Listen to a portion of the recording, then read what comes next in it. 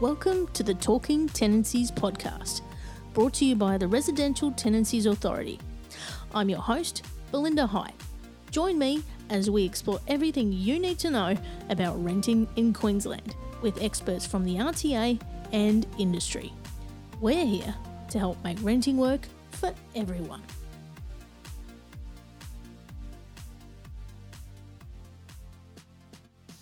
The Residential Tenancies and Rooming Accommodation Act 2008, otherwise known as the Act, applies to renting a place to live in Queensland, including tenancy agreements for caravans, caravan sites, houseboats, rented manufactured homes, and movable dwellings for residential purposes. A movable dwelling tenancy agreement, otherwise known as a Form 18B, is used when renting a caravan or site. And to understand the obligations under the agreement, full details can be found in the Pocket Guide for Tenants for Caravan Parks, known as a Form 17B. Today's expert from the RTA is Blair Lawson. Welcome, Blair. Thank you, Belinda. Great to be here today. Now, thank you for joining us. Can you tell us about your role at the RTA and what you're responsible for? Sure. I'm a team leader in the Customer Experience Division. I look after a team of 20 customer experience officers who take customer calls and provide helpful tenancy and bond information. I've been in my role with the RTA for about 19 years, and I'm one of 3 team leaders who look after our contact centre. Yes, you're one of our long-term stars here at the RTA, so we're very lucky to have you with us today. Now, today we're talking about caravans and movable dwellings, which we don't talk about very often on the podcast, but it's one that does come under the Act. So, when starting a tenancy in a caravan or mobile dwelling, what are the key differences to starting a general tenancy? Well, before we go any further, I'd like to point out that the RTRA Act, which is the legislation that the RTA administers, doesn't cover holiday letting. So in this episode, we'll be talking about occupying a movable dwelling for residential purposes only. Now, there are 3 main points of difference between movable dwelling agreements and general tenancy agreement you should look out for when starting a tenancy. First of all, the movable dwelling agreement can be short-term or long-term. Under the legislation, a short-term agreement refers to tenancies in a park that are no longer than 42 days, whereas a long-term movable dwelling agreement will outline terms for tenancies that are more than 42 days. Secondly, when you receive a movable dwelling agreement, you should also be provided with a copy of the park rules, which form part of your agreement. This goes for both long-term and short-term agreements. If you're entering into a short-term agreement, you and the park manager may not need to sign the full tenancy agreement.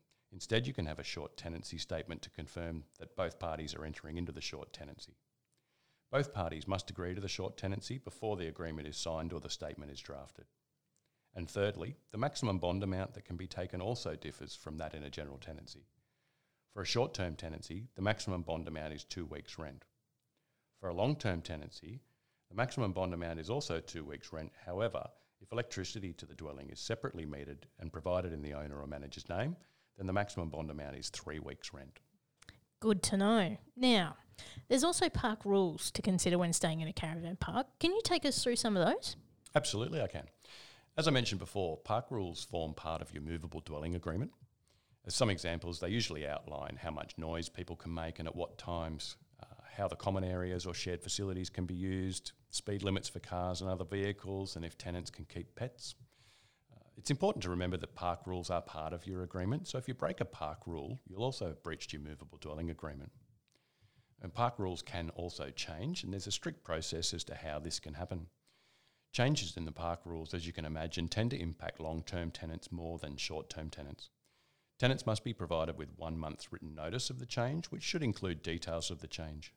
Importantly, the written notice should explain how tenants can object to the change and what date their objections have to be lodged by, which must be at least 1 month after the notice is issued.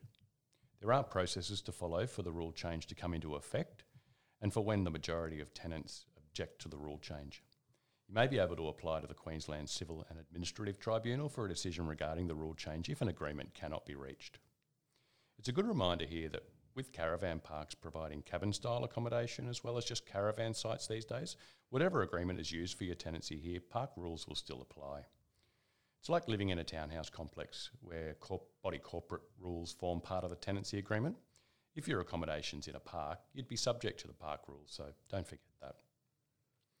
If you're a tenant occupying or who will occupy cabin-style accommodation in a park and you haven't been provided with a copy of the park rules, definitely ask the manager or operator for a copy. Yeah, it can be easy to forget that the park rules apply to you when you're in a cabin because you think it's only for the caravans, but it's for everyone.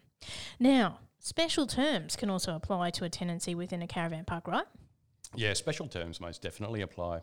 This is where a movable dwelling tenancy has similarities to a general tenancy. As with the special terms in a general tenancy, they're all negotiable.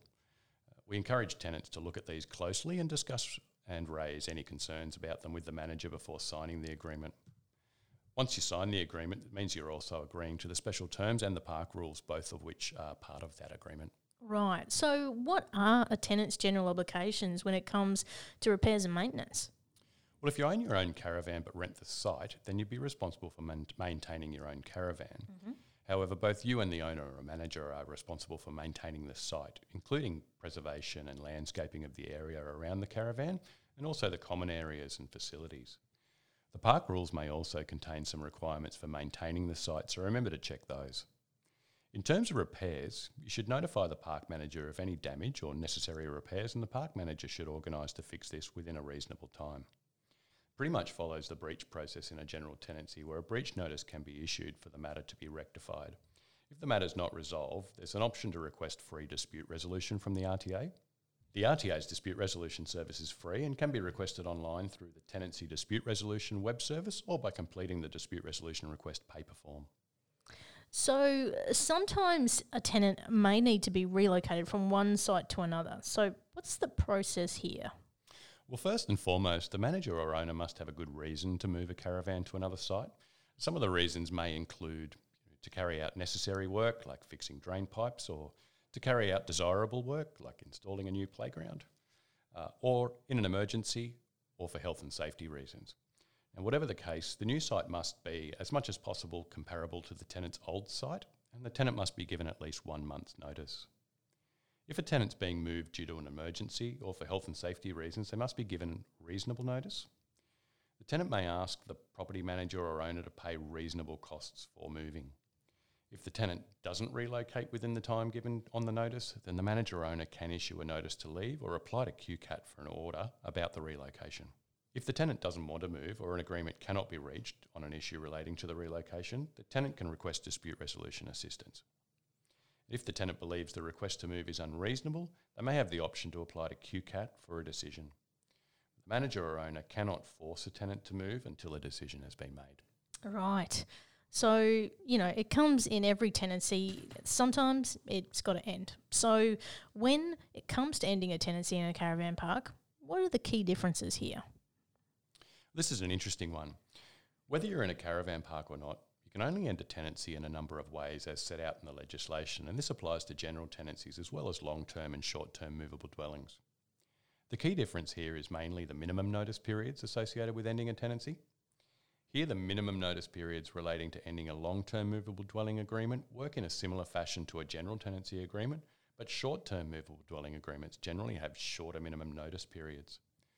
There are a lot of details involved here as the notice periods change depending on the reason the tenancy is ending, so we won't dive too deep into all of that here. We do have very handy notice periods tables on the RTA website for all types of tenancies, which I definitely encourage everyone to take a look at.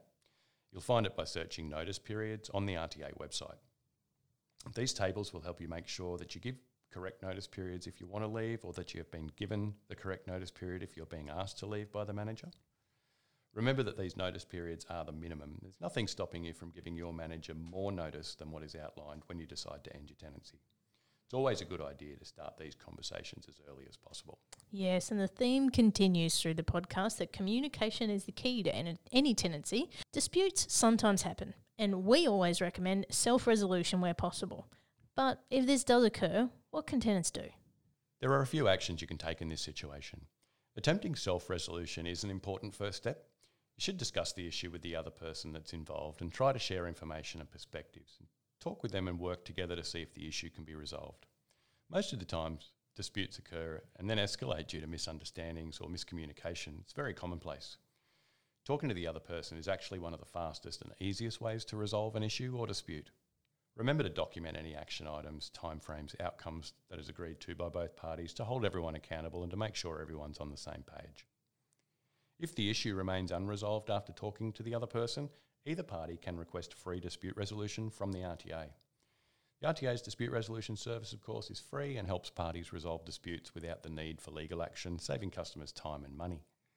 You can request this service online through the Tenancy Dispute Resolution web service or by completing the dispute resolution request paper form.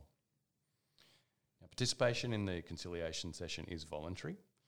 It's important to note in dispute resolution our conciliators are impartial. They don't determine who is right or wrong and cannot make decisions. They are there to help both parties understand their rights and obligations and to help them make informed decisions and to reach an agreement that's acceptable to both parties. At the RTA, we've generally been able to resolve over 70% of all conciliated disputes every year, which is a great outcome for many of our customers. Those are pretty good stats there, Blair, and we do have another episode on dispute resolution if you want to find out more about that one. Now, where can tenants go to get more information on tenancies in caravans or mobile dwellings?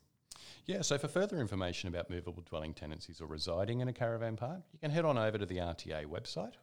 We have a range of resources like fact sheets and webinars to help you understand your rights and responsibilities in a park, things you should look out for and the timeframes involved in the different processes. If you can't find what you're looking for or you want something that's specific to your situation, then always give us a call and we can help. And yeah, they might get you on the phone, Blair, You never know your luck. Which is lovely. So if you do, say hi if you've listened to the podcast. But thank you, Blair, for helping us to get a greater understanding of the key differences in caravan and mobile dwelling tenancies. My pleasure. Thank you for listening to the Talking Tenancies podcast. For more information about the Residential Tenancies Authority, visit rta.qld.gov.au.